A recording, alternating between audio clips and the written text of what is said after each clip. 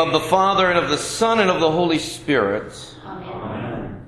Our text is the appointed epistle for All Saints' Day. 1 John 3, verses 1 to 3. St. John writes, "See what kind of love the Father has given to us, that we should be called children of God. And so we are. The reason why the world does not know us is that it did not know Him. Beloved, we are God's children now, and what we will be has not yet appeared. But we know that when He appears, we shall be like Him, because we shall see Him as He is. And everyone who thus hopes in Him purifies himself as He is pure." This is our text. The word saint means holy, and holy means set apart. You are a holy people, set apart from the destruction of the world and all who love the world. You are set apart by your knowledge and conviction, a gift God gives, that you are God's children through the work of Jesus Christ. Now, many persons have a knowledge of Jesus as a person who died as a sacrifice, a ransom for humankind. Many know of His claim to be God, risen from the dead, but they do not believe it. Like the motorist who didn't understand or didn't believe his GPS and ended up in the wrong place. Our text asserts that we are God's children, objects of God's love, and inheritors of His blessing.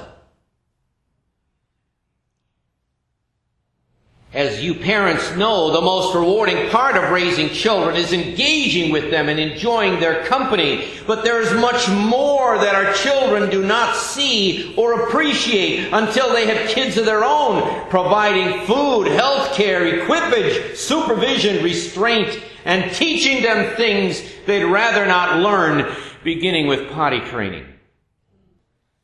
And just as we want good things for our children, many of which they do not understand or realize, so our Heavenly Father wants good things for us.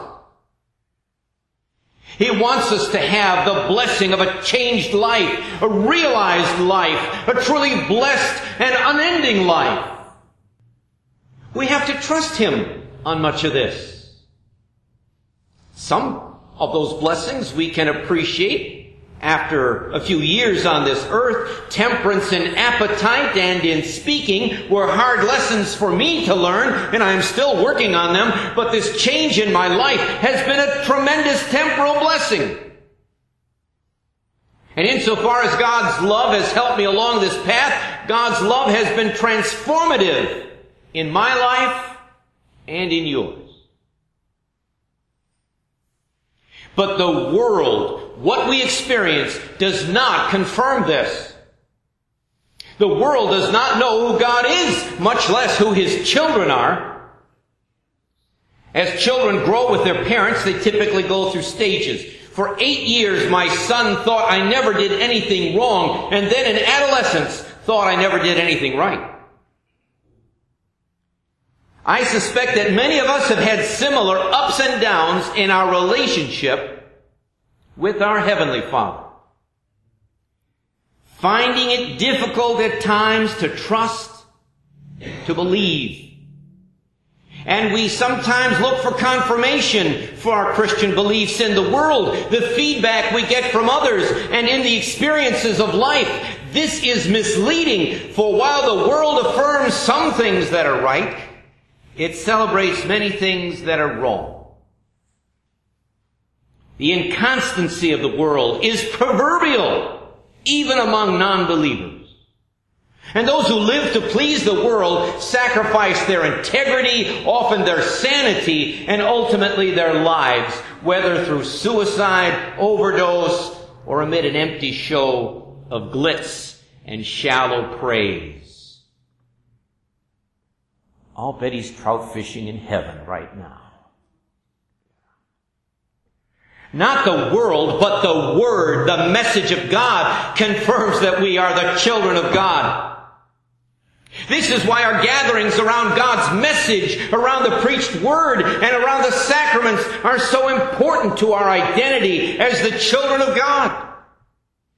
We are like caterpillars, reminding ourselves that we are really intended to be butterflies, not intended to continue this worm-like existence until you die.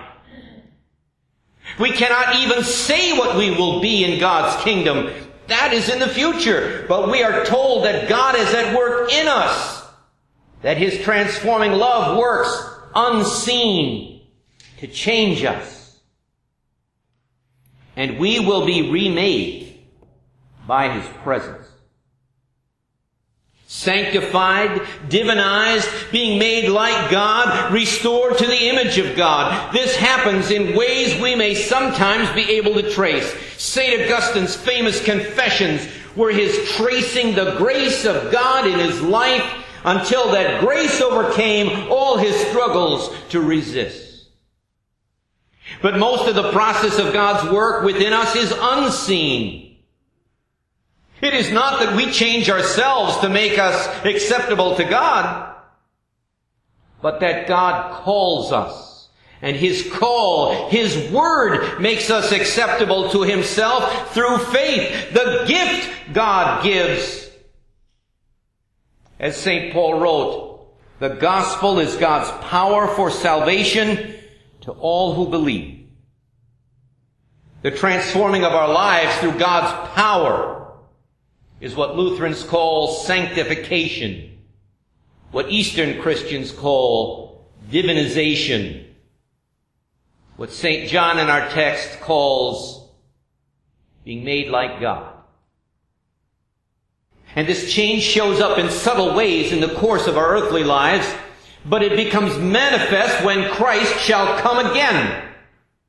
Until then, we are hidden children of God, known for certain only to Him who can see what is within, though our deeds will reflect this.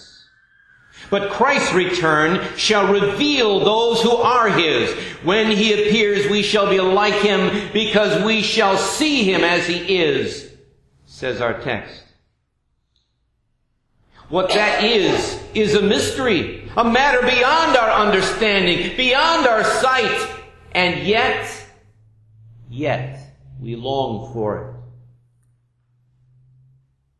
As St. Paul writes in Romans 8, who hopes for what he sees? But if we hope, we wait for it with patience. So our hopes, our ultimate hope, is set upon our Lord's return.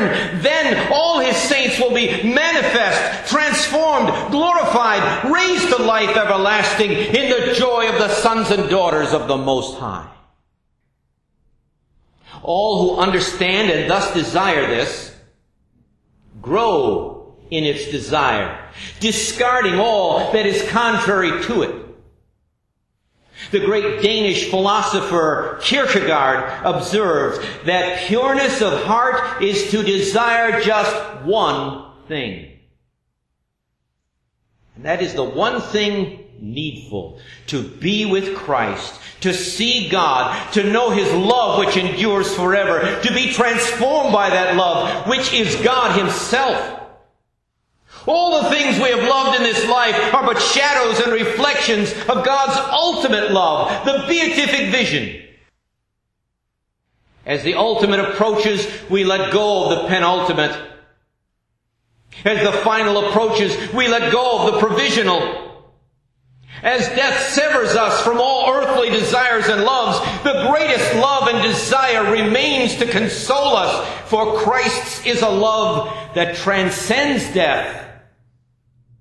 As we live our lives, God enables us to put these other loves, these passing loves, these temporal loves, goods, fame, child, and wife, in their proper perspective. And paradoxically, as we are purified by our increasing desire for union with God, we are able to love others better. Like the eldest daughter, who transforms from the love of her siblings as playfellows to a laboring love for them like her parents. Our text says, "See what kind of love the Father has given to us, that we should be called children of God. And so we are."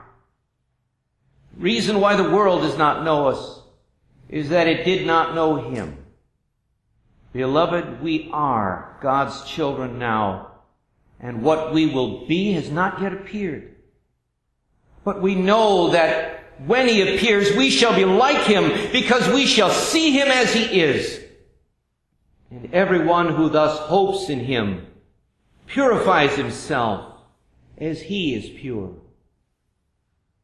You are saints, set apart as children of God by His love in Christ. May that love increase in you and transform your life through anticipation and expectation of our Lord's return in glory to assemble all of us, His saints, at that great day.